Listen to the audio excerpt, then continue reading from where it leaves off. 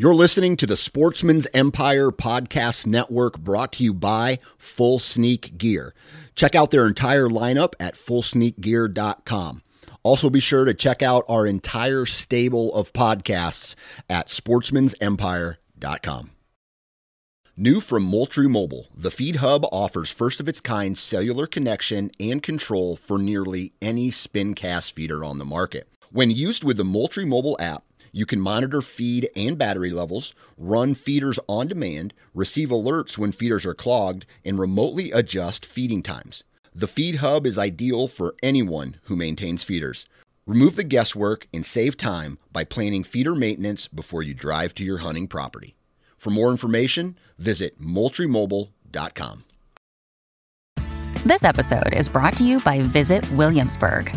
In Williamsburg, Virginia, there's never too much of a good thing. Whether you're a foodie, a golfer, a history buff, a shopaholic, an outdoor enthusiast, or a thrill seeker, you'll find what you came for here and more. So ask yourself, what is it you want? Discover Williamsburg and plan your trip at visitwilliamsburg.com. Interstate Batteries has been a proud supporter of the Sportsman's Nation since day one. They offer just about every battery under the sun, from car and truck batteries to batteries for your trail cameras and rangefinders. Select retail locations even offer cell phone repair and cracked screen repair. Find a local retail location at interstatebatteries.com. Interstate Batteries, outrageously dependable. You're listening to South Dakota Unlimited, the podcast for the average South Dakota sportsman, where we talk everything outdoors: hunting, fishing, trapping, conservation, and anything else that impacts you as a sportsman in the 605. Hosted by CJ Peters. Now let's get started. Hello everyone, and welcome back to South Dakota Unlimited. If you're listening to this, you either didn't absolutely hate the first episodes, or they were such bad train wrecks you just can't look away. But either way, thanks for listening. I am having an absolute blast doing it. It's been a lot of fun, so I hope you enjoy it. Well, today's episode is a pretty typical spring topic: turkeys, as I'm sure you can tell by the title. If you've never gone into the turkey woods or had the experience of a turkey gobbling in your face or being surrounded by gobbles in the gray light of the morning, you should definitely try it. I 100% recommend doing it at least once, because you will not regret it, and I promise you'll be hooked. So today I'm bringing on Mr. Greg Vandenberg, who is actually the president of the National Wild Turkey Federation chapter here in Sioux Falls, and also has his hand in a few other conservation groups as well in the state of South Dakota and on a national level, but we'll talk about that a little bit later. But Greg loves the turkey hunt, and he has hunted multiple places here in the state of South Dakota and has the experience of hunting turkeys in the variety of the types of terrain that are in this state.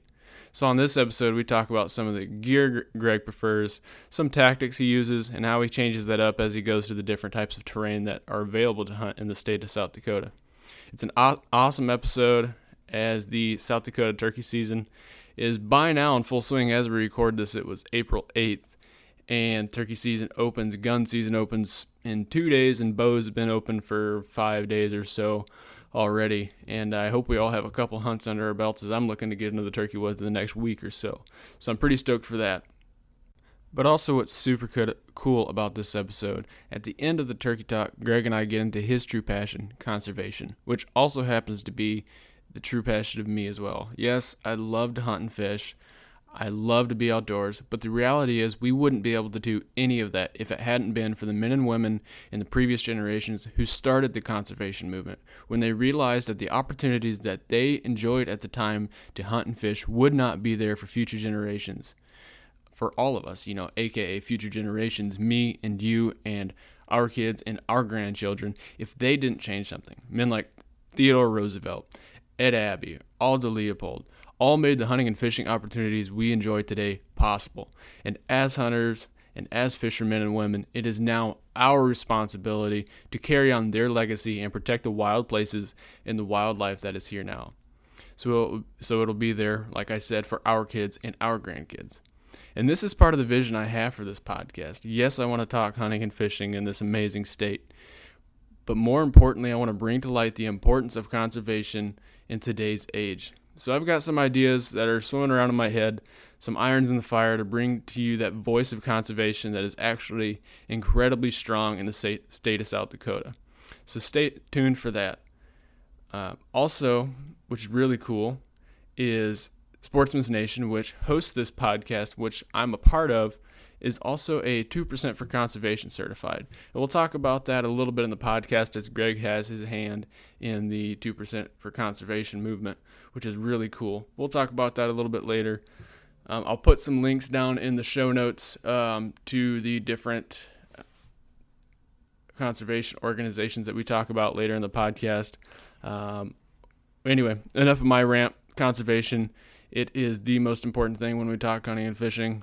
So anyway, let's get at it. Let's talk to Mr. Greg Vandenberg. Here we go. Hey, Greg, how you doing today? I am doing well. Ready. Nice spring day out with some rain, green grass popping up. I'm ready to get rolling on this warm weather. Yeah, probably going to be a another year where we get all excited about warm weather and just get slammed to the blizzard in a week or something like that. Yeah, that is true. We have the tendency for those April snowstorms where you need 4-wheel drive to do anything. Was it like 2 or 3 years ago? I remember being in Brookings, and it was another time where it was like super nice. And then 3 days later, I think we got 12 inches of snow. And I'm like, what the heck? But that's South Dakota. Yeah, I remember going to rescue my neighbor's wife from a craft show, and me and my neighbor had to go in his 4-wheel drive pickup just because there's so much snow in the town. But that's what makes it fun. Yeah. And spring's a weird time. So obviously I brought you on to talk turkeys. But let's start off and tell us just who you are, what you do, where you're based out of in South Dakota, and we'll just kind of steamroll it from there. Yeah, so my name's Greg Vandenberg, and I am in Sioux Falls, which is, as far as South Dakota standards, of course, the urban area, but try to get out of this town as much as possible and enjoy the country around us. But I work at a hospital in town. I am the manager for the air transport team, so I kind of manage the day-to-day stuff and work with the transport teams. So if anyone screws up and breaks their leg out in the field, you'll be the one. Well, not me anymore. I used no. to. Now I tell people the most up and down I do is in my office chair. That's not too bad though. So I know you're not from South Dakota. So tell everybody where you're from originally. So I grew up actually in Bozeman, Montana, and this is the point where everybody's jaw drops and says, "What are you?" Yep, exactly. And, that's my thought. I went to college in Northwest Iowa, actually. Again, people's jaw dropped and wonder what I was doing. But it just kind of, honestly, it just ended up out there. I tell people that, when you live out there, and I will readily admit this, that I maybe took it for a little bit of granted, and, I'm 18 and want to get out of there and see the country, and ended up out here, married somebody from the area and ended up in Sioux Falls. And truth be told, I just actually really like moving here. It's kind of the best of both worlds. We have some mountainous hills to the west. We've got some nice farmland, riverland in the state. So I really like being out here, honestly. And that's just kind of how I ended up out here. Family is spread out all across the country. So I just kind of am out here doing my own thing. Yeah, I completely agree. South Dakota is definitely the best of both worlds. So you can't beat the state. So I can't blame you for coming here, though. I would like to go visit Montana. I've never been, so just see the pictures, and I'm like, what the heck? Anyone would move here for? But yeah. I don't know. There's something to be said about the prairies. Yeah, well, like I said, the biggest people always ask me that, and honestly, it's hard to really explain how you just kind of don't connect the dots until you leave there of how nice it is, how special it is, Mm-hmm. So, but it's okay. I really like being in South Dakota too. Yeah, absolutely. So how'd you get into hunting, and what started you on it? Was it were you like the typical run of the mill, you just had a family that hunts, or you got into it on your own, or how'd that all work out? So I grew up very much an outdoor family. We spent time camping, fishing, lots of hiking. My parents to this day absolutely love national parks and go to as many as they can. And in college, so I have that background of just being outdoors as a whole. And in college, got connected with a guy who kind of put me on to pheasant hunting. And we'd after class we'd go road hunting, which not actually on the road for people who aren't familiar with that term, but we'd just hit the gravel roads and find groves and knock on doors and walk a grove of a farmhouse and shoot some pheasants and take them back and make them in our dorm rooms. And so that's kind of how I got into it. Not long after that, he kind of turned me on to turkey hunting. We were both a little bit of novices, and we hit some hills out by the it'd be basically the same place as South Dakota, the Sioux River, just south of Canton actually is where we would go a lot, and got into that. Didn't have a ton of a success, but stuck with it. I lived in southern Iowa for a little while. Had a friend who had some farmland. Got to sit out and do some turkey hunting there. Still kind of the same thing, was just feeling it out, having an idea of how it works, how to get birds to come in, but not a ton of success.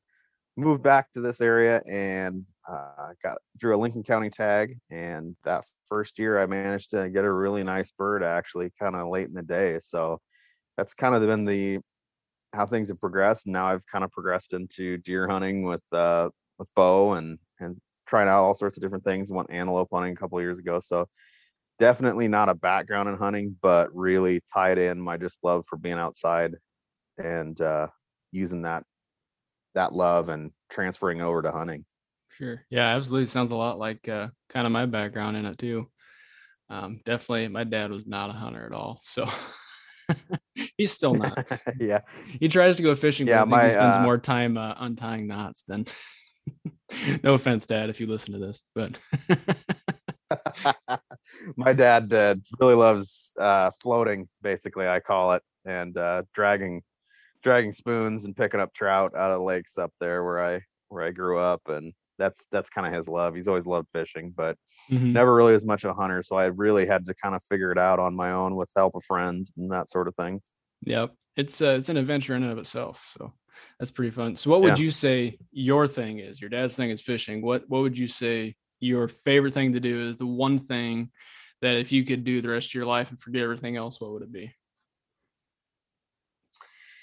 Oh, I don't know. I've really gotten turned on to mule deer hunting lately.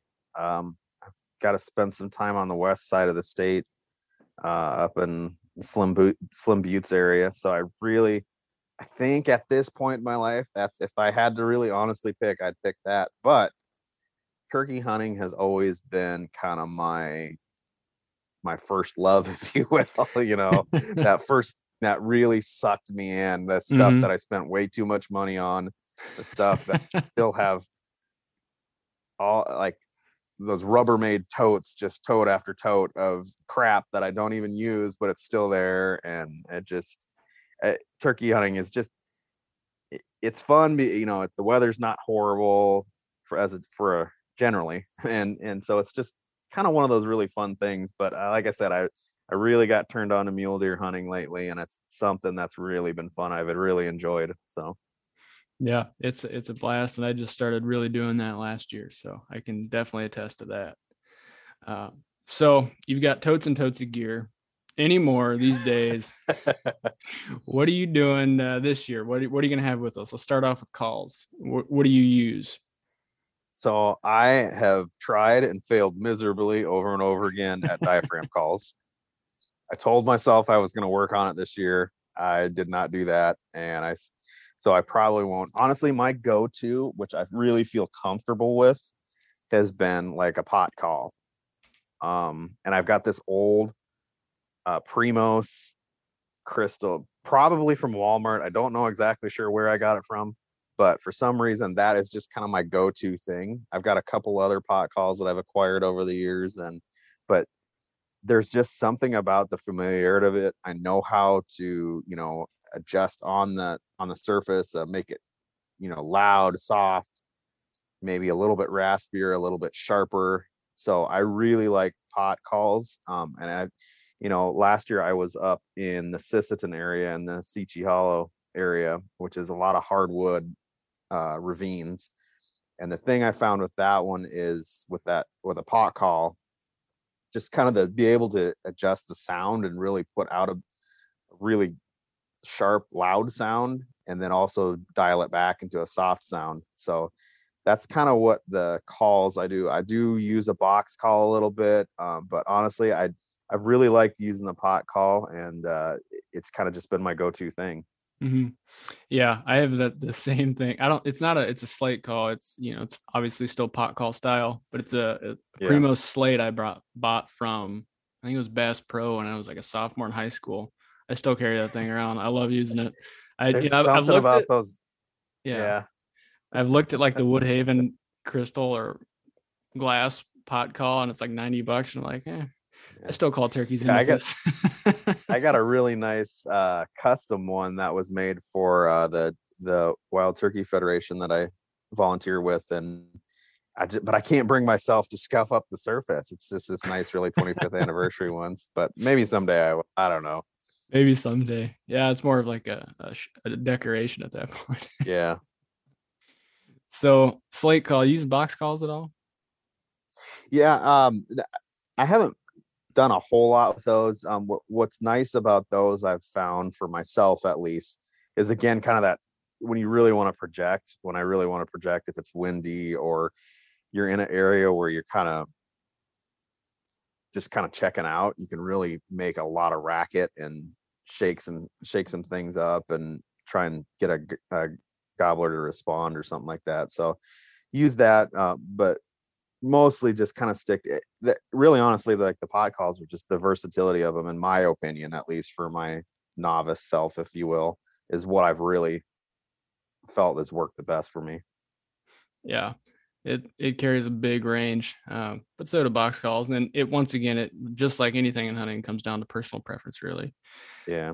And the thing with box calls too is that, if with the rain and stuff, that sometimes can make it a little bit difficult too. So yeah, and some slate calls too, if they get wet, you're kind of screwed. Yeah. But unlike I can do the diaphragm calls. I'm still not very good, but those are fun. I've got, I don't know, it's become an addiction. I think I've got like 8 or 9 now that I've just been playing with, and there's only like one I actually use when I'm hunting. But it's like a Woodhaven one. Anyway, I annoy the crap out of my girlfriend with those. Yeah. So do you use a turkey vest or no? I know some people are more like, I'm just going to throw a fanny pack on and go into the woods, or I'm just going to wear my jeans, grab a box collar slate and get out there. I like the, I got a vest that has like a pad that's kind of attached to it. So I use that pretty much exclusively. I know there's even people that talk about just even like a duffel bag, because you can kind of set it beside you and have it open. But I like using the vest. I typically don't take a whole lot of gear when I go turkey hunting per se. I've got my calls and maybe a small knife and my tag and a water bottle or something. But I like the vest because it's got that pad attached to it. It makes me be able to at least kind of hold tight for a little bit longer. I've tried it without using that pad before, and man, it gets uncomfortable. You start shuffling around a little bit. So it's kind of nice having that vest that's got that pad attached to it. Yeah, I use the same thing and makes sitting under a tree a lot better.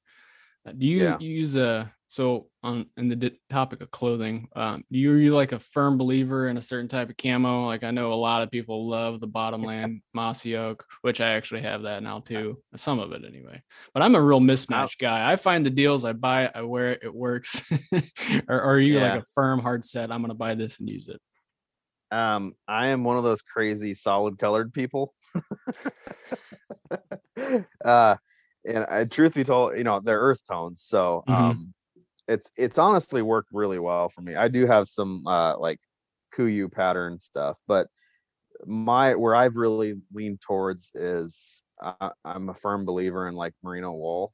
I never in a million years would have thought that several years ago, but I've had it too many times where I've been sitting out in the rain and just get soaked, and I'm wearing that merino wool and I don't even, sure it's wet, but you don't even notice a difference in that warmth. And I'm a firm believer in spending a little bit of money on that stuff. And the cool thing about my job is people or companies are nice enough to give people like myself some discounts, and so I'm able to get that a little bit better price. And so by no means do you need to go break your bank and get that stuff, but if you're able to, man, it's really worth it.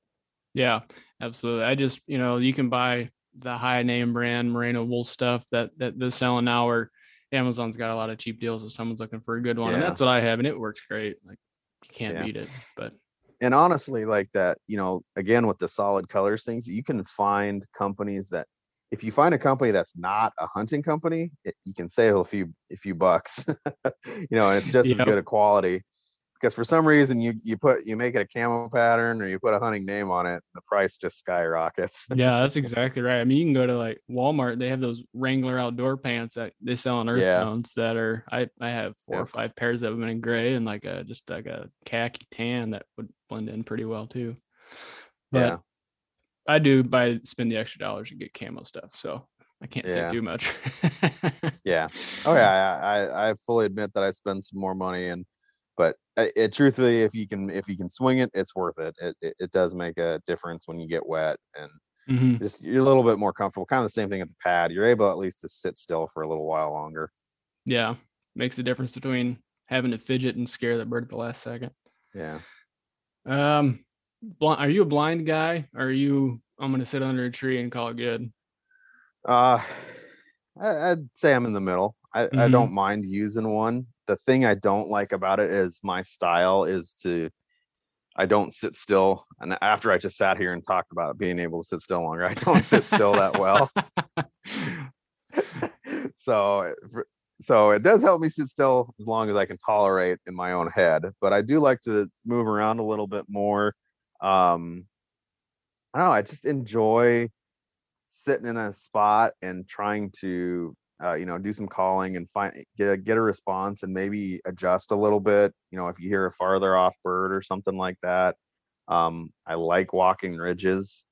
I've come on more turkeys than I can count on ridges and been able to sit down and get them to come in, not necessarily within shooting range, but just finding them. So that's been a really tactic that I've really liked to use. So it's hard to use a decent blind is pretty heavy, and it's hard to kind of carry that around, but I'm not opposed to setting one up, especially if you kind of have an idea of where the birds are moving. Set one up ahead of time or the night before or something like that and use it. I don't have a problem using that. And then it's kind of nice too when it's windy, get out of the wind. Even with like deer hunting, it's nice to almost be in a blind just because you kind of get out of that wind sometimes. So yeah, it's just more situation dependent and kind of where you're hunting. Yeah. I've got a blind. I've never turkey hunting out of it. I did some ground hunting for deer last year out of it, and it was all right. Like you said, it was nice to get out of the wind, that's for sure. Yeah, I do have like a little screen thing, I guess you could call that a blind. It's no more than kind of an X frame when you unfold it, and it's fiberglass and it's pretty lightweight, so I do take that a lot. That's a little bit nicer because you can kind of set that up, and then at least if you're setting down your call or something like that, since I don't do a whole lot with mouth calls, if I'm setting down that call, you got a little bit of something to block that movement and kind of hide behind a little bit. So I do use like a little kind of screen call or screen blind, if you will. Yeah, that works pretty good. Just a little buffer, cover some movement. Yeah. So I guess are you a shotgun hunter or a bow hunter? We should clarify that, because I feel like bow hunters typically use a blind. Turkey, I've pretty much exclusively shotgun hunted, and I think it's more just out of my comfort level. I'm not opposed to shoot, or I wouldn't be opposed to shooting one with a bow, but I don't know, just comfort level and availability of tags too. Really, it's in South Dakota, it's not that hard to get a shotgun tag, and I don't think really anywhere it is that hard, but some places it might be, so especially if they're portioned out differently. But just kind of stuck to shotgun, and it's been effective, and I feel comfortable doing it. And that's a lot of times too, just feeling comfortable, be able to complete that, that harvest, that kill of the bird it just makes you feel a little bit more comfortable. Yeah. No, like I told you earlier, I'm a firm believer that shotguns are made for turkeys, or turkeys are made for shotguns. It's just, you know, it's just fun. You hear the you hear the Yeah. boomstick go off, you see the bird flopping. I don't Yeah. have to chase it Yeah. down. I don't have to do anything. It just drops. Yeah. Um, so that's it. Anything else in that's special you're carrying in? Anything else you're doing? Any other gear that Not you can think of we haven't covered? I've not really, I've really, the more I've done it, the more I found that a lot of things I just don't need. Especially with the type of hunting and the locations I go to.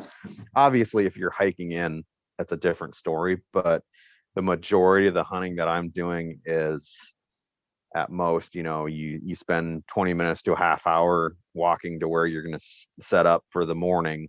So you really don't need much more than a little snack, water bottle at most, and then you have your calls. And typically I won't necessarily clean the bird, but I'll have a little pocket knife just in case. But yeah, I try to keep it as minimal as possible. It's just less to carry too when you're heading out and not as heavy.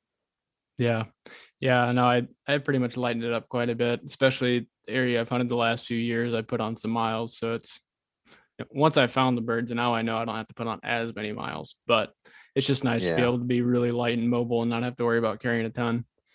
I Yeah. guess one thing I did forget to ask about going back to the gun, Hmm. what gauge shotgun do you use? 12 gauge. 12 gauge. You And haven't I've jumped onto the never, whole sub gauge thing yet. no, I'm not one of those crazy 410 guys yet. No, I think, there too, just, uh, the kind of the being a newer hunter, you know, I found it's a little bit easier to stick to kind of things that are available, like finding shells that you can get a couple different kinds of pattern with and find a shell that you feel like works good with your gun. A lot easier to find the 12 gauge. And a comfort level too. That's just what I've started with. The 410s and the 20 gauges weren't really a thing when I started. So I've stuck with the 12 gauge, but just being able to find, again, being new and just being able to find that ammo that, and then even just the chokes and all that stuff Mm-hmm. it's just easier. It's not quite as much effort being Yeah. newer at it. Do you use the turkey choke or do you just run a full choke? Just like a modified full. Modified full? Yeah, Yeah, I do. Go ahead. Oh, I was gonna say, the ammo that I felt has worked, or the shells that have worked well with the gun that I have, is it probably patterns best with a little bit wider than a full choke. It Mm-hmm. just it's a little bit cleaner. It doesn't seem so like almost like a slug with the full. So What's your max range that you shoot at a turkey with that with? I like doing that 20 to when I set up, I really shoot for that kind of decoy at about 10 to 15, and then that shooting range of 20, maybe 30. But that 20 is a really nice range. It just again, with the gun that I have and the ammo that I use, that 20 is a good range to shoot at.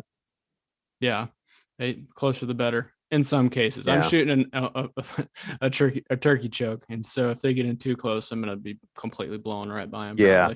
Probably. Yeah. And and some of it too is born out of just the terrain that I've been in, had the most success in. I haven't had a lot of open ground. A lot of it, like for instance, like I was talking about in Seachy Hollow up north, that's a lot of trees, a lot of down. I had this one last year. I managed to find this bird kind of mid-morning, or these group of birds mid-morning, and I got up on a knoll, sat down, and called and called and called, and they came, and they got within 20 yards. But the problem is that 20 yards, there was a hole in the trees, but there was a fallen tree across it. So there's this little triangle that was the only hole to get out in the opening that I could have shot into. And so it's some of that too. It's just the terrain that I'm in doesn't really allow me to shoot that far. I did have one bird that was probably maybe 35 yards that I shot down by Canton area. That kind of came up. I was more in an open grassy area that came up off lakeshore out of the trees and popped up. So, but the majority of the stuff that I've done, it's a little limited too with the distance that I can even shoot to. So that's some of it also. Yeah. Once again, situation dependent. Where you're hunting is going to determine what you're bringing, which is the name of the game in all hunting, but also here too. Do you use any sort of sight, or you just use iron sights on your turkey gun, or? Just the bead. I've got my gun's got a front and rear, which has worked really nice actually. It's a little bit nicer than just the bead. I felt it's helped me kind of line that up a little bit better, having those front and rear ones. Yeah. See, I just use my waterfowl gun, throw in my Undertaker choke. And so I just got the front bead. And I will say I think I've missed about 50-50, missed the same amount of birds that I shot. So maybe I should figure something else out. Yeah. Or just be a better shot. That might help. Yeah. So you mentioned decoys. We'll get into a little more of exact setups you're using. Are you usually bringing in like a hen, just a single hen, or are you bringing in Jake and a hen? I've got I there again, like we've kind of come back to, it's a really situational thing. Like that story I was telling about Suchi Hollow, that was a really it was late in the morning, kind of wandering, looking for a response. So I didn't have much time to set up. In fact, that time I didn't have a decoy, and I don't know if that's what ultimately didn't draw them in a little bit more, but I've seen a mixed bag. So I typically will have a Jake and a hen with me. It just really depends on what the situation is, on whether I put it out. Honestly, I've had a lot of good success with just a hen. I've had a lot of good success with both. It's hard to say one way or the other, but I think having kind of that toolbox, if you will, with you, of a couple options is really the best direction to go when it comes to decoys. Yeah, absolutely. Have you done any of the Reaper stuff, talking about decoys? As like the fanning, or? Yeah, like fanning. No. I'm not brave enough to do that. No, I don't have the balls to do that. I have this fear of because I'm one of those people that if something's going to go wrong, it probably is going to happen to me. I have this fear of doing that, and then the next thing I know, we got like this crack shot across the field, and I lose a couple hairs and tail feathers off the fan that I'm showing. So no, I don't. That's not me. So yeah, I mean, I hunt pretty much primarily. It is all public land, so I have not broken that out yet, because it's a little scary thinking about that. Yeah, but, I mean, hey, more power to them. It works for guys, but man, for me, it's just I don't know. It scares me a little. Yeah, just a little bit. So we got our gear ready to go. Several totes. You got it down to one tote you're bringing with you. When you're trying to find a place to hunt, do you do any e-scouting, or you pretty much your boots on the ground, you got your coffee in hand, you're listening for gobbles in the morning or evening? What do you do? So what I kind of have found has been a good process for me is obviously, based on the tag that I get for the year, in South Dakota, it's generally by county. Once I kind of get that sorted out, I'll break it down to the next level. Okay, I'm just, I'll start, I should back up maybe. I'll start out by the areas that I want to go, and then it gets broken down by the county because of the tag you get. So then I'll kind of start to really focus in, all right, where is some, I really like the river bottom, the kind of rolling hills next to river bottoms. So I'll start looking for that sort of situation. The James River with kind of that flooded ag land sort of stuff is a good thing that I've really looked for. So that's the sort of terrain I typically look for. Because if you really do a deep dive into like turkey kind of ecology and their behavior, they typically will roost on those trees that are on hillsides because they like to pitch. They don't like to fly that far, so they'll pitch down to that the higher elevation off that tree on the hillside. So that's the sort of terrain that I'll kind of look for. An area that has a lot of that, has food, whether it be ag fields, areas that are going to have meadows where seeds would be, or something like that. I'll kind of key in on those, and then I'll break it down even further to like, okay, so where specifically are there kind of these hidey holes where they're maybe going to be a little bit sheltered. They're going to be able to, when they're roosting, they can there's a kind of a one direction of travel for predators. They'll be able to see that sort of thing. And then the last level is kind of like, okay, so we got that. Where's a good roost area that has kind of a good travel paths, so they can get to that food. They can escape if they want. They've got that hillside to pitch onto. I kind of try to start at a big level and then work my way down into where it makes sense that a turkey would roost and spend their time, because again, you do a deep dive and you look at the research that's out there. They really don't move far from their roosting area that much. They spend a lot of time in that area. So that's the kind of the process that I'll kind of look at usually when I'm e-scouting, or even just if I'm in an area.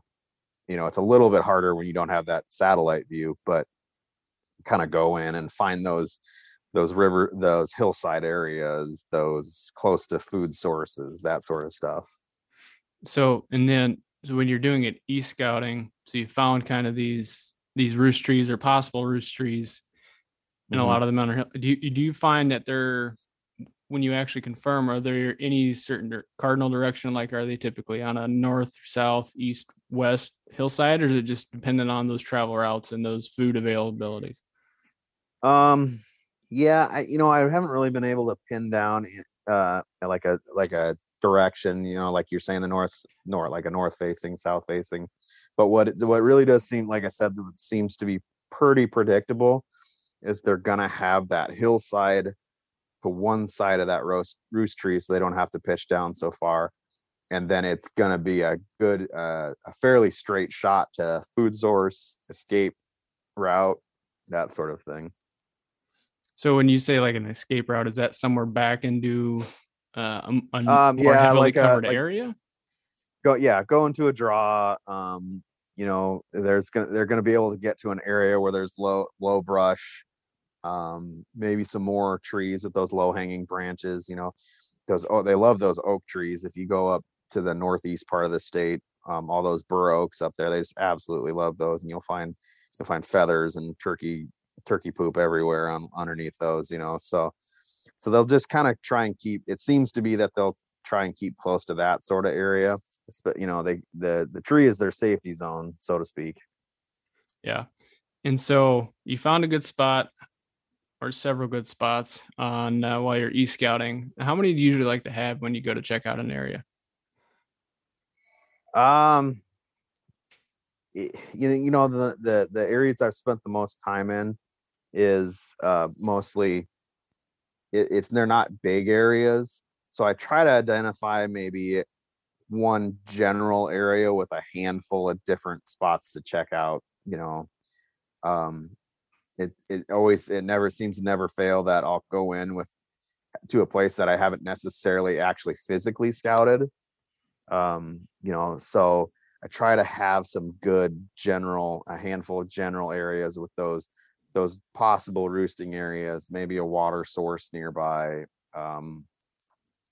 a short distance to like an ag field, that sort of thing, where they can, just a handful of areas that I can then kind of work along those areas and call.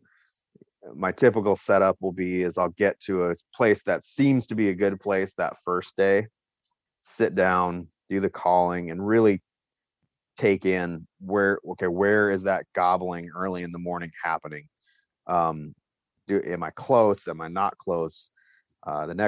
Do I need to move, after they've kind of gone down and started to flock up or find that hen, doing the next morning, do I need to be a little bit further down this ridge line?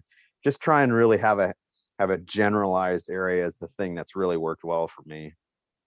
So do you normally try, so ideally we'd all like to be able to scout an area before we actually hunt it, but do you always, sounds like you don't always have time for that. You just go in and you're right away just trying to locate birds in the opening morning. Yeah.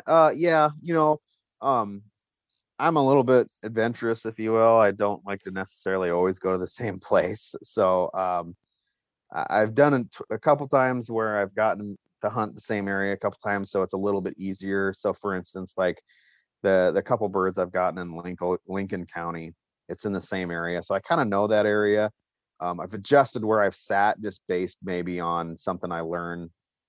I'll sit down in an area that worked well the previous year, and maybe I'll adjust a little bit because of what I hear in the morning or something like that.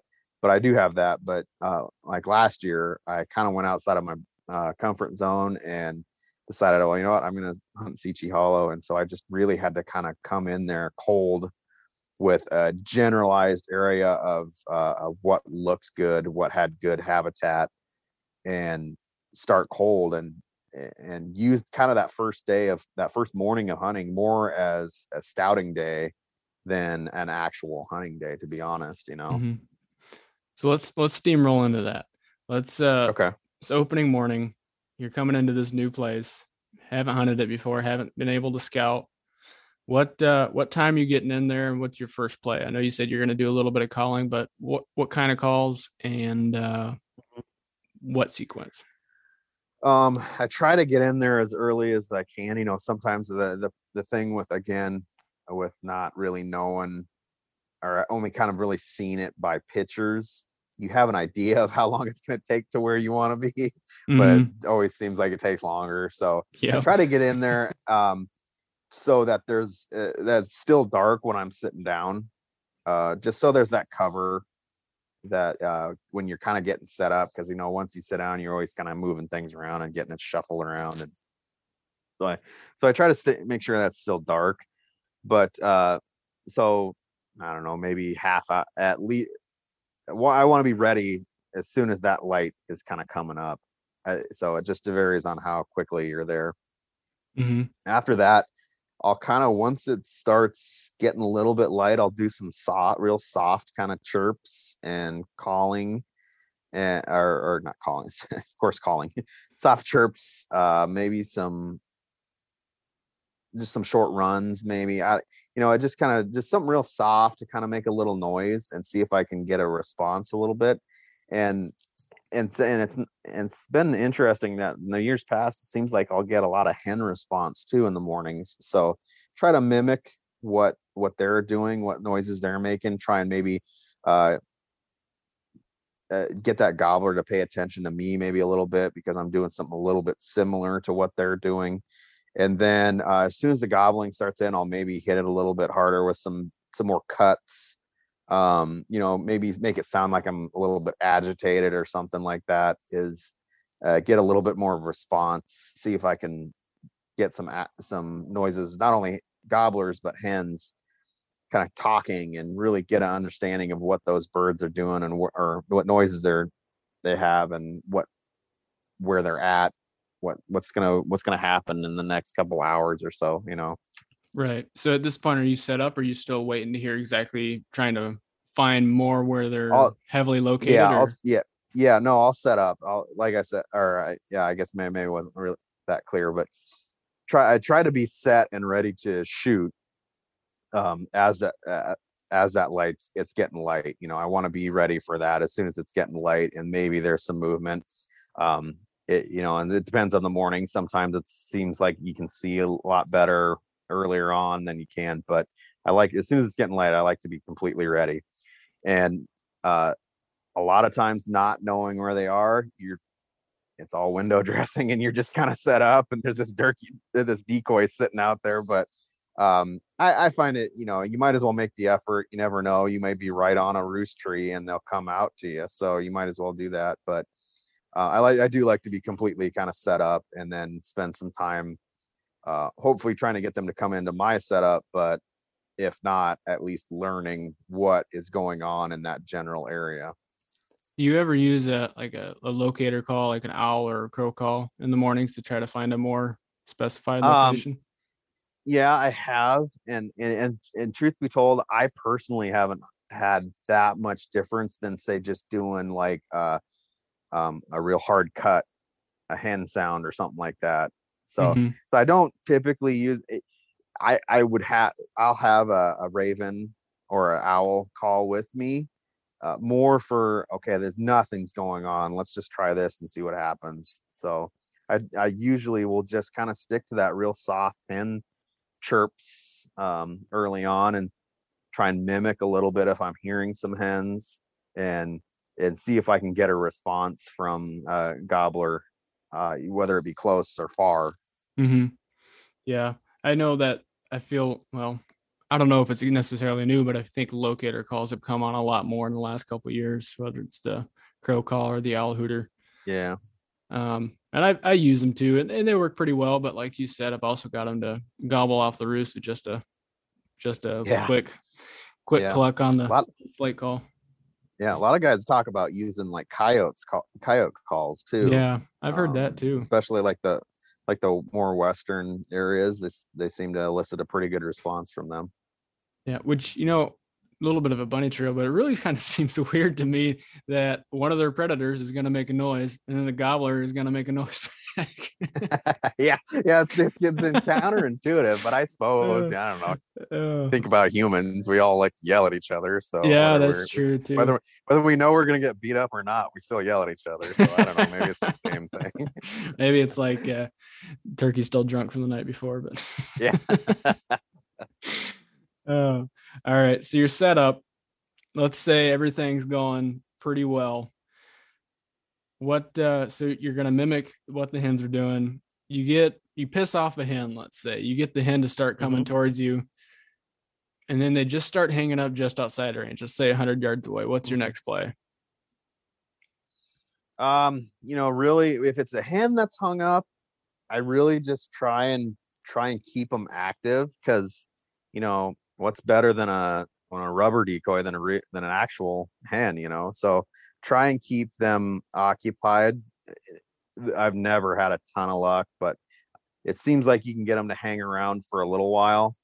They kind of check it out. When they don't really find that much, they lose interest and wander off. But I try to keep their interest too, and I'm hoping for kind of a response from between that back and forth for myself and that hen, that maybe a gobbler will kind of decide like he wants to see what's going on over there. Mm-hmm.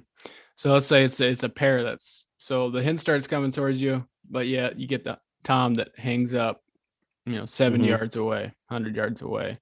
What is there a strategy that you use, or is it a way you place your decoys to make sure that doesn't happen, or what do you typically try to do to avoid that or fix it? Well, if I'm using decoys, like I said, I've preferred to keep the decoys a little bit closer. My theory, and I've read this a few other places too, so I can't take complete credit, is my theory is, if let's say they're going to stop 10 yards from a decoy or what they think is another bird, you don't want to put your decoy, say, at like your shooting range, because then they're 10 yards past your shooting range or whatever. So I try to keep that decoy close. If I'm in a situation where I get set up kind of quickly and don't have a decoy out, I'll try and do the tactic I usually resort to is maybe stop calling, or try and do some quiet chirps, like that, that bird that was interesting to them has maybe moved away. Maybe I'll try and direct sound a little bit. It's tough to really direct it because you're only 20 yards away from them, but just try and do little things to make it seem like that noise is a different area, is moved away, and try and get them to maybe come underneath that tree or whatever. And if there's a decoy out, like I said, I try and keep that decoy close, and similar thing, but I would imagine, I can't be in their brain, but if they see a bird and you're making these other noises, it maybe isn't quite as effective if there's not that decoy there. It doesn't quite make as much sense to them that the noise has changed. So, but just try a lot of different things. Maybe even just sit there quietly and see if they'll start to get more interested. Like, why hasn't this bird responded to what I'm doing? Mm-hmm. Yeah, it's a tough situation. I think it's a staple of turkey hunting. You get a tom out just outside range and never comes in. Yeah, exactly. More of a taunt than anything. But yeah, and once again, it's just what does that bird want to hear, and just playing around with it. Yeah. I think silent treatment, as turkey hunters and most hunters, you just want to hear the gobble. So you just keep gobbling. I think sometimes the best thing you can do is just to stay quiet. Yeah. Yeah. Well, and not only that, it seems like you maybe shoot yourself in the foot a little bit, because you just have so much fun making that turkey gobble. They really just start to question on what exactly is going on, and they don't even show up, but you're just having so much fun, like teasing them, so yeah, that's a hard battle to fight when you're sitting there enjoying it, Once again, it's just like humans. When a chick seems too interested, you're like, what the heck is going on? Yeah. So let's say let's say that situation worked out. You got that time to come in. You got the bird down. Mm-hmm. Awesome. Great morning. Let's look at the other side of the card. You're calling. You're hearing birds in the area. You hear hens. You hear maybe multiple gobblers. You don't see them, but you hear them calling back to you constantly. What do you do? So I'll usually, like, what I have liked to do is I'll try and give it as long as it seems like they're responding. And believe me, I've been burnt so many times by this strategy, but I try to sit as long as it seems like they're responding. And then if they don't respond after, a decent amount of time, it kind of depends on how much it seems like they moved away from you as they were making noise and how much they've stayed close. But get up and then try and move towards that sound and try, like I said, trust me, I've been burnt on this where I stand up and it's a stupid bird, but it has been worked pretty good to kind of, as soon as things have quieted down, to be able to get up and then start working your way towards that sound, finding a ridge line to get on and try and find that draw that they're in, find that creek bottom that they've gone to drink, or find that route that they've, that's kind of a little hole, if you will, or draw where they're not seen as well, to get out to their food source. Try and work my way towards that is usually the tactic I'll take. Yeah, that's pretty much exactly how I got my bird last year. Yeah. But so they're calling, you get up and go. Let's say this other scenario that seems to be another staple of turkey hunting. You get them gobbling like crazy on the roost. As soon as you hear them fly down, they shut up. Are you doing the same thing you're doing? Are you following that ridge to see what draw they went into, or what's your play there? Yeah, kind of the same thing,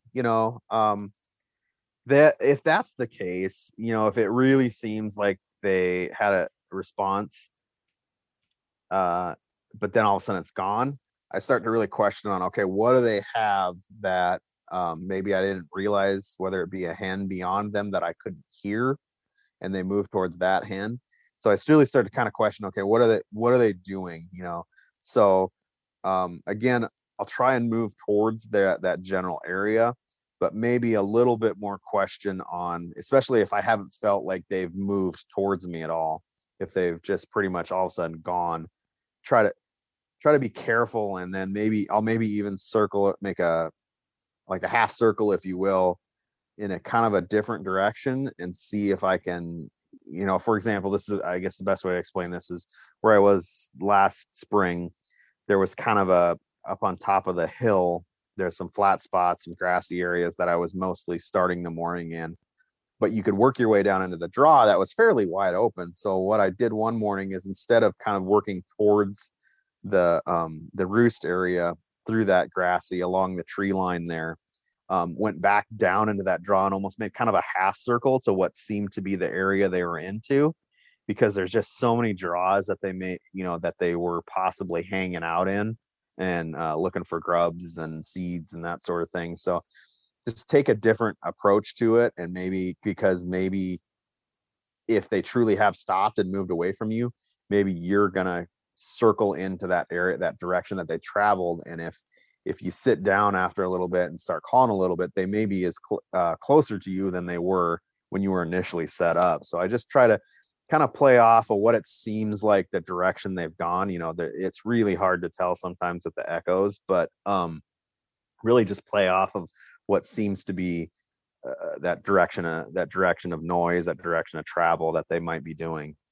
When you're doing that and you're kind of following this ridge line or circling back around, are you doing any calling, or are you just kind of coming in quiet and doing like more of a spot and stock kind of thing, glassing as you go, or just kind of keeping your eyes open? I'll call occasionally, and that's more to just try and elicit a little bit of a response, so I know where I need to work towards, or maybe get them to stop and turn around or something like that. But I found that in certain areas, it's just really hard to not try and get some response, because it's hard to see. It's hard to see in the woods. They're that early on in the spring, everything's that dark brown color. It's the same color as them, so it's really hard to see them if they're not out completely in the open. Mm-hmm. Yeah, they blend in pretty well, which is why they get old. That's why they're fun to hunt. Yeah. So yeah, and then just moving around trying to find them, I think it's one of the main staples of turkey hunting. Unless you're perfectly happy with sitting in the mornings and they don't come in, then you just leave, come back. I mean, I think that can be a good strategy sometimes too. Is just, there's birds in the area and you call at them. If you have multiple days and you're not in a hurry, just come back next morning. Yeah. And there's, you hear about that all the time. There's guys that will they set up and that's where they are for the day. And then come about noon, that nice bird will wander in and they got their tag filled, So, I mean, that definitely works too. I know plenty of people who pretty much they set up in a spot and that's it. Yeah. And I don't know, it works for them, but like you said, I just like you, I like to get up and move around. So I'm not one that can sit still very long, but it does work. I've got a little bit of small dog syndrome, if you will. Yeah, I gotta be moving. But I mean, as soon as I've heard that sometimes late morning sitting up setting can be some of the best time, because they'll tend those hens in the mornings and the hens will go and sit on their eggs or whatever, and toms will break away and they're looking for some side action. Yeah. 2 years ago, me and my buddy were hitting these small, like kind of walk-in areas up in like in the Sisseton area actually, and it was about 11 o'clock and we roll past this little tiny chunk of, I mean, you could throw a football across this walk-in area, and there they sat just right next to the road. And there's maybe two, three hens, a couple gobblers strutting away. I mean, it's just mid-morning and they're having a great old time showing off their stuff, and I managed to get a bird out of there. That was actually a really nice bird that I got out of there. But it seems like you kind of have a lull, but then you really actually do, if you stick with it, you'll see some nice action at that 10, 11, even noon time frame. Mm-hmm. Yeah, I mean, it's just almost like hunting a rut. Yeah. In the fall, you get action throughout the whole day when they're horned up and they're ready to go. Yeah. How does your strategy change when it comes to hunting the evening? Do you do anything different, or do you even hunt evenings? I've really actually throttled back my evening hunts, unless I really know roost areas. And the past couple of years, like I said, I've tried to challenge myself a little bit, go to new places. The roost areas, I don't know them as well, but the areas that I have spent a little bit, even if it's a few days, and kind of have a pretty good understanding of what's generally going on, I'll try and get into that roost area. And more, it's in my strategy is more in my mind an ambush sort of situation, and less about trying to necessarily call them in. I personally haven't had a whole lot of success in the evenings calling necessarily. I'll maybe make a little bit of noise to try and get again a response, so I have an understanding of where they're moving if they're close by, and they will respond back. But if I go out in the evening, I really honestly view it more as, okay, what am I going to learn to be able to set up then in the morning, because I have a really good idea of where they went, where they've roosted, and maybe I've even seen them roost in specific trees, and I can kind of formulate a game plan because I've sat there and viewed the whole terrain around the area where I'm waiting for them in that kind of ambush scenario. Mm-hmm. Yeah, it's a really good opportunity to get that roost that bird in the evening and get out there again in the morning, if you have the time to get out there in the morning. Yeah, but that's a great strategy, and it's worked for me a couple times. Mm-hmm. So how do things change? Let's say you're in the area, you've kind of figured them out. Next day comes and you just have, let's say, crap weather. You got super high winds. Is that going to affect you at all, or what you're doing? Yeah, I won't. I've when my setups, if I'm in like doing more of it in kind of the trees setup, if you will, if I know that roost tree is within a group further off of the edge of the tree line, I like to sit inside that tree line if they're in there.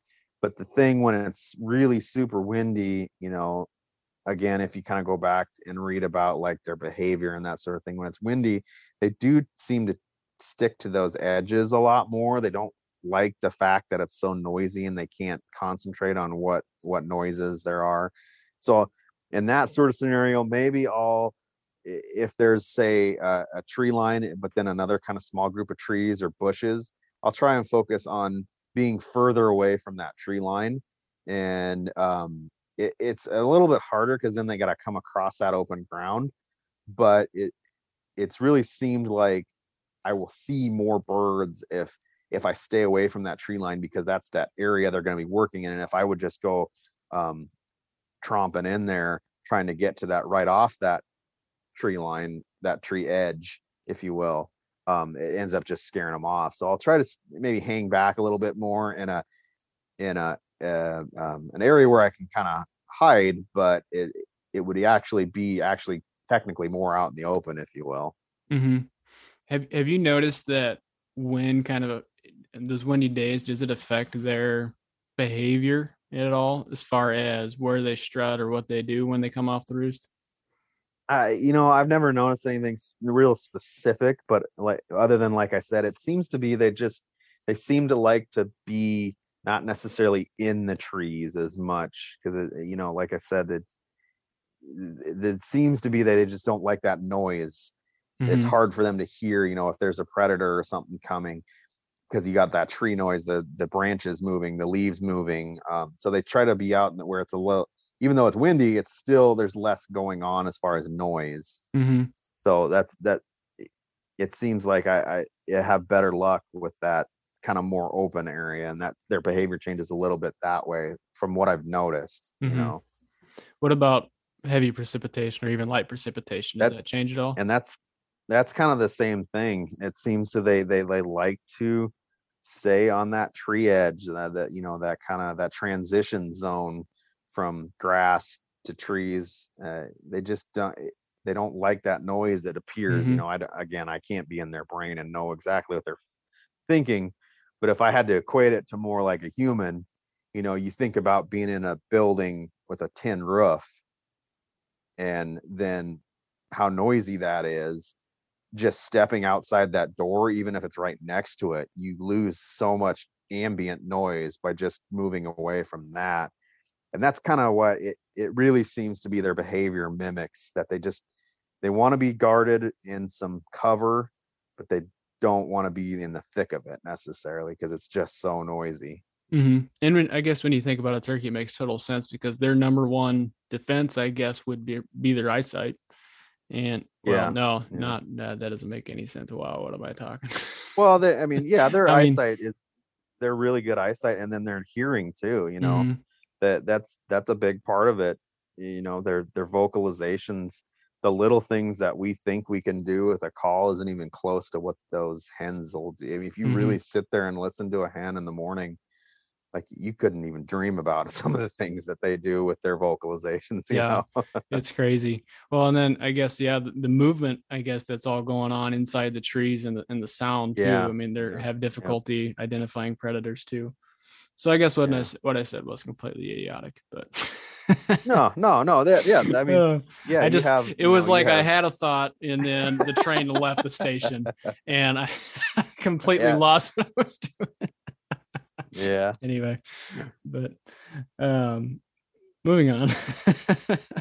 So let's say Anyway, we're hunting. South Dakota has a lot of different terrain. We got the hills, we got the prairie, yeah, we got the ag land. yeah. How are you going to change your setup or what you're doing in the mornings based on where you're hunting, or are you going to change it? Yeah. If I'm more in an ag land area, I really like to, if going back to like the scouting we talked about, maybe spend a little time in the evenings or early, or I should say late afternoons, and watch where they're feeding. Because they have those food sources, those bean fields, those corn fields that they may be in, no different than like a pheasant or whatever. So I use that a little bit more as kind of a gauge for, okay, I know they're feeding here, so what's in this area, where are they gonna feel safe? Where's their pressure too? I had a bird that it was maybe several birds, but I'm going to call it one because it makes me feel better that it was only one that got the best of me. But down by Yankton, and I went down there 3 years in a row, and this bird did the same thing. I swear, every time I was out there, went on to a little square of public on a walk-in, and because it had to be because they just felt safe. There wasn't as much pressure. There's food source, there's water, there's all of that. So I try to use that in the more ag land areas. Okay, so what's a good, less pressured area where they have readily available things? Move to like a more forested area, say like the Sichi Hollow. Kind of the same thing. Is there ag nearby? Where's their water? Where are their draws where they're going to feel comfortable being in?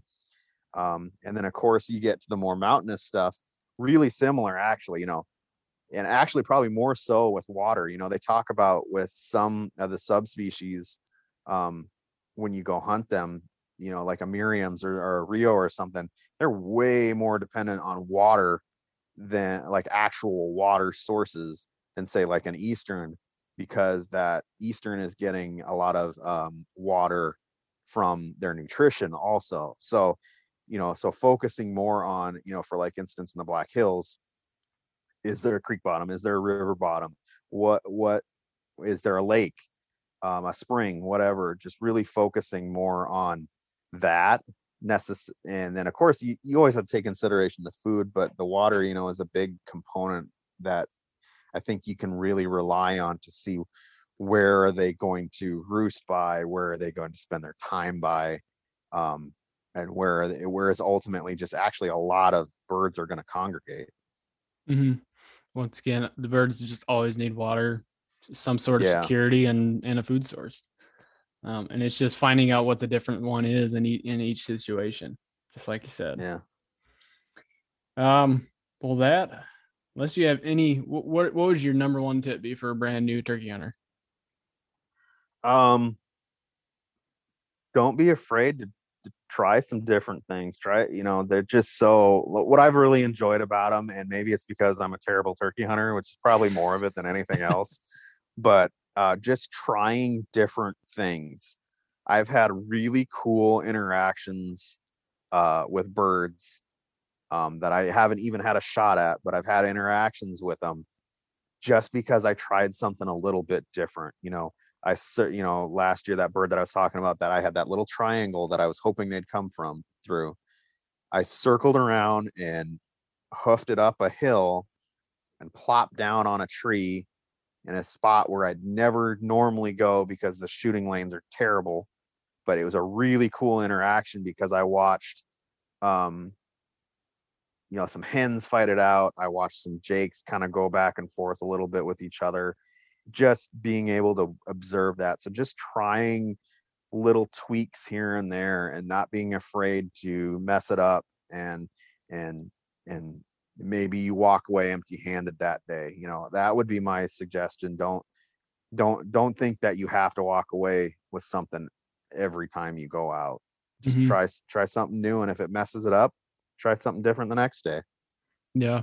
And I think I heard somewhere that a lot of, it's true for every bit of hunting. The more you know, and the more you're out in the woods or in the deer woods or in the turkey woods, just the more you observe and the more you know I mean, that's just going to serve you so much more than, Yeah. say, slinging a bird over your shoulder, because you did the same thing year and Yeah. year again. And if you just continue to Yeah. try different things, and the more you get to learn with each occasion, the more successful you'll be, and the more you'll know, and you just have Yeah. be an awesome woodsman. Yeah. But one last question, kind of a fun one. If you could hunt with anyone, dead or alive, turkey hunt specifically, dead or alive, who would it be? I'd probably have to say my grandpa. Yeah. I don't think he ever actually turkey hunted, but so he did.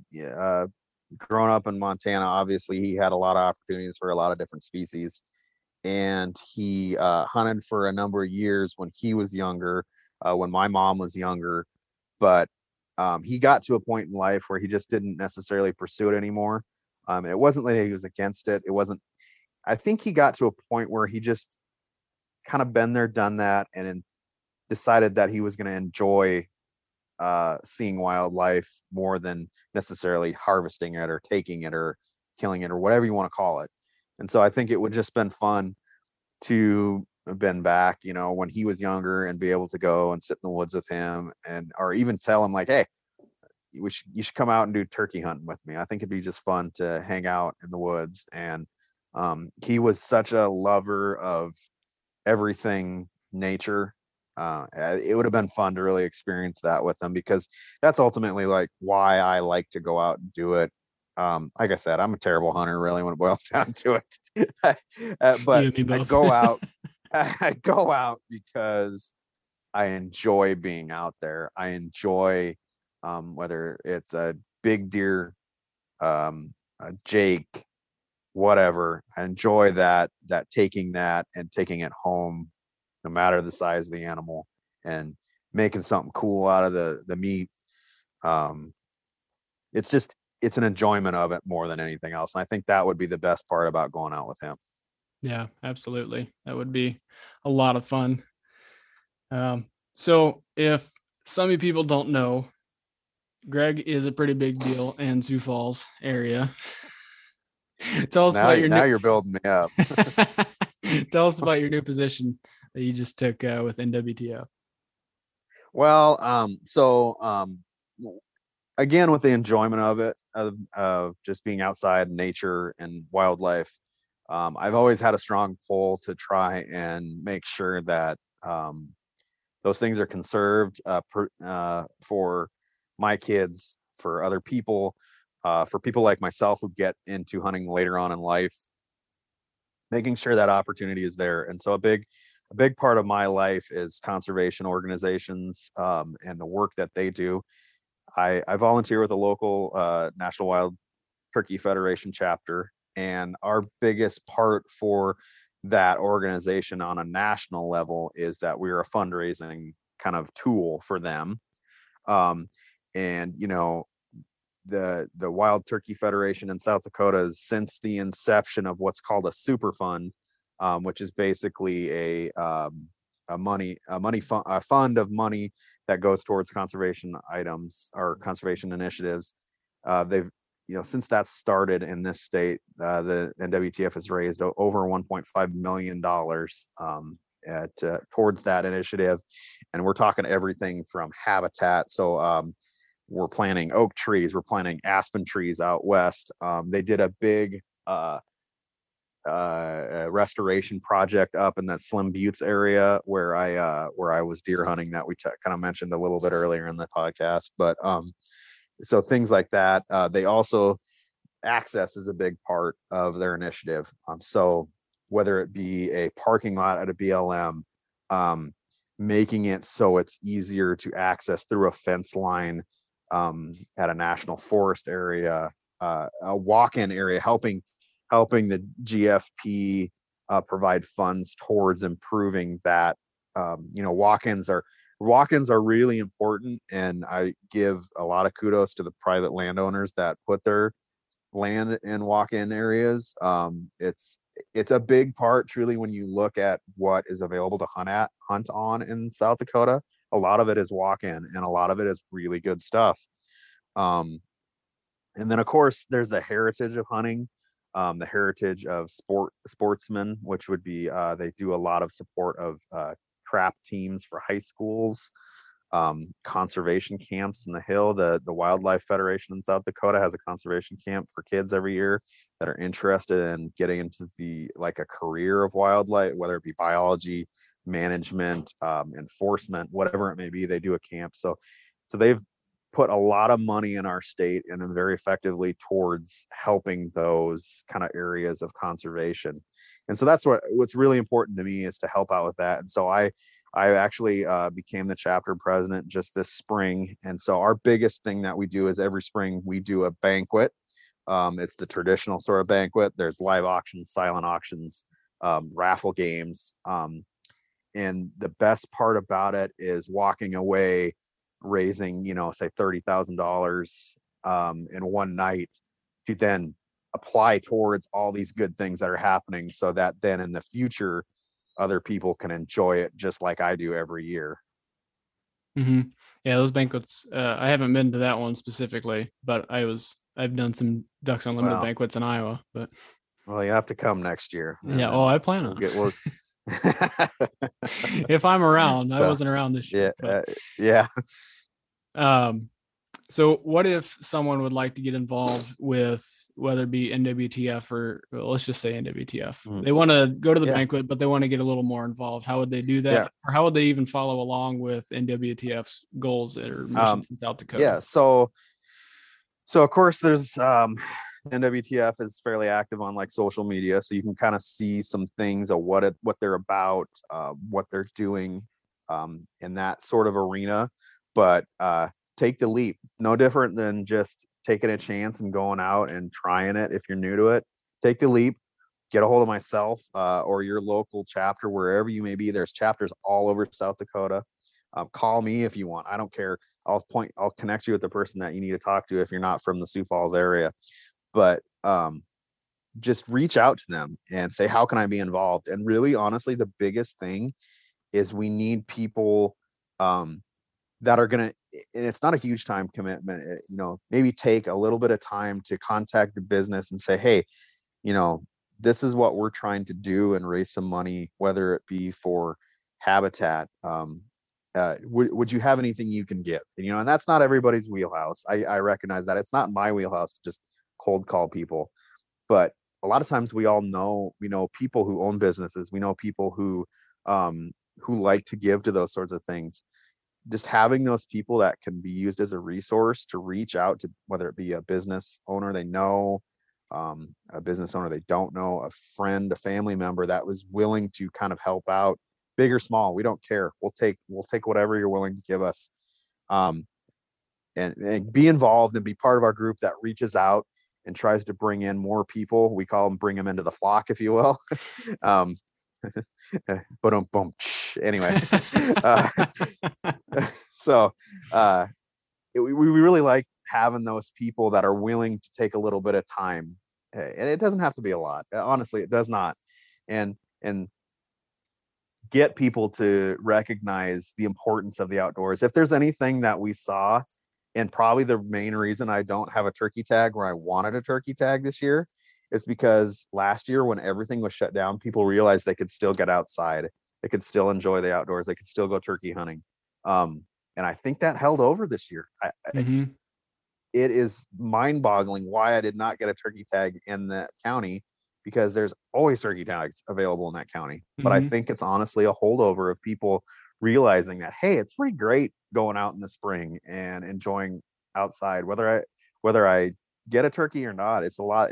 Having that opportunity is really great. So yeah, and that was, among all the horrible things that happened in 2020, that was one of the most important things, and the silver lining in all this was that we're getting people to realize the importance of the outdoors, conservation, and especially the public land that's available.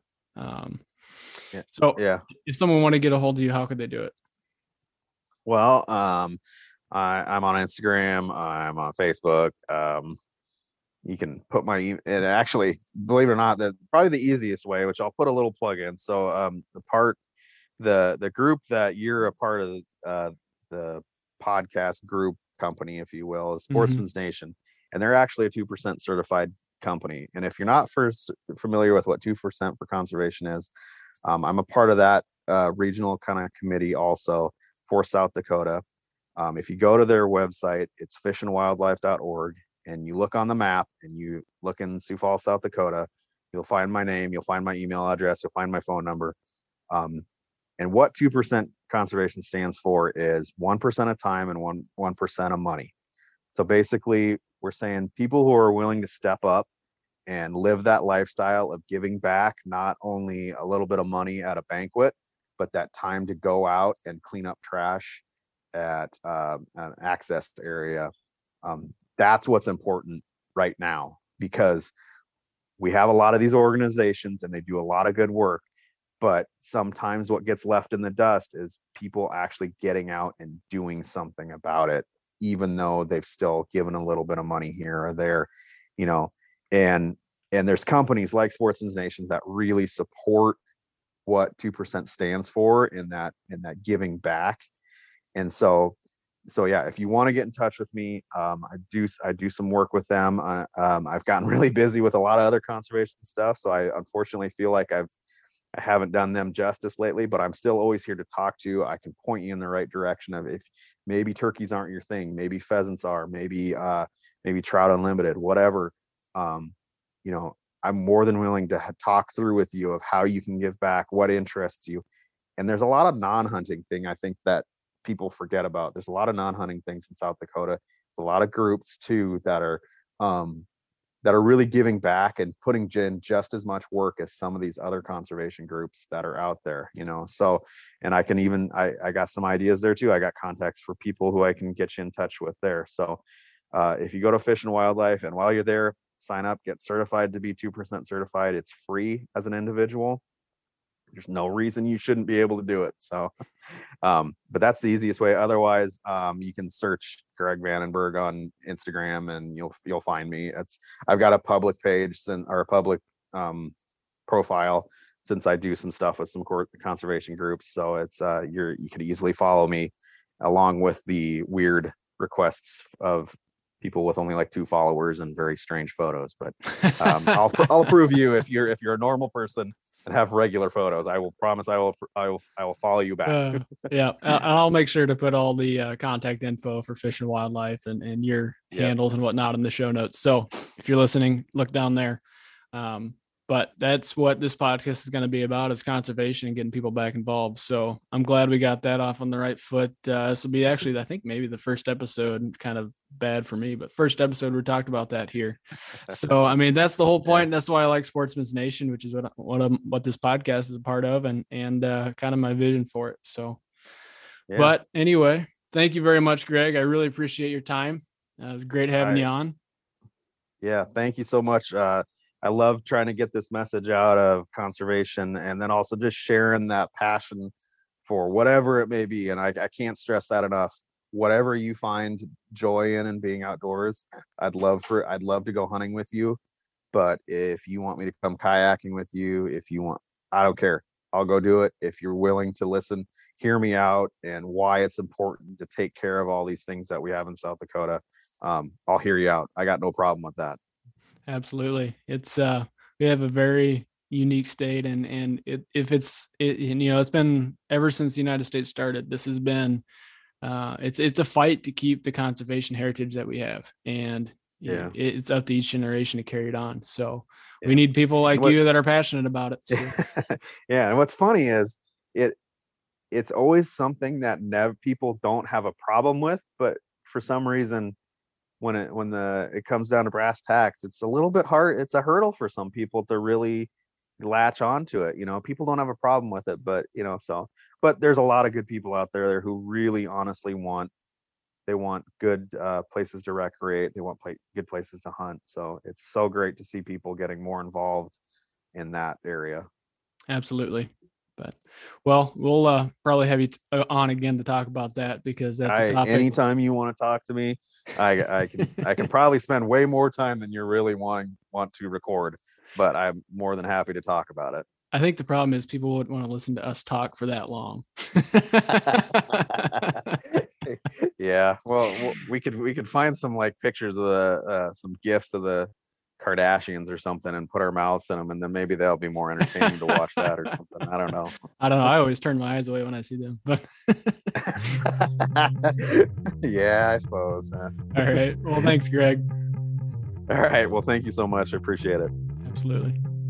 And that is a wrap, folks. I challenge all of you, if you aren't involved in a conservation group, go do some research, join 1, join 2, join 10, just get involved. The days are past when you could just sit back when it's not hunting season. We all need to step up for conservation. You can't just be a hunter and not be a conservationist anymore. If we want to keep our hunting tradition, this is a must. It is at stake for us. It is at stake for our kids and our grandkids. So thanks for listening, everyone. I really appreciate it. Get out there, get in the turkey woods in the next coming weeks. Follow along as I'll be posting pictures from my hunts on social media. So give me a follow on Facebook, Instagram, handle at South Dakota Unlimited. Pretty easy, don't forget it. Tag me in your hunting success pictures or posts. Send me through pictures. I'd love to see them. I'll give you a shout out on the page. And if you could all actually do me a huge favor, head on over to iTunes. Rate the show, leave a comment, please subscribe to this podcast wherever you get your podcast from, iTunes, Spotify, wherever. But anyway, please do that. I'd really appreciate it. And until next time, get out there and get some gobblers.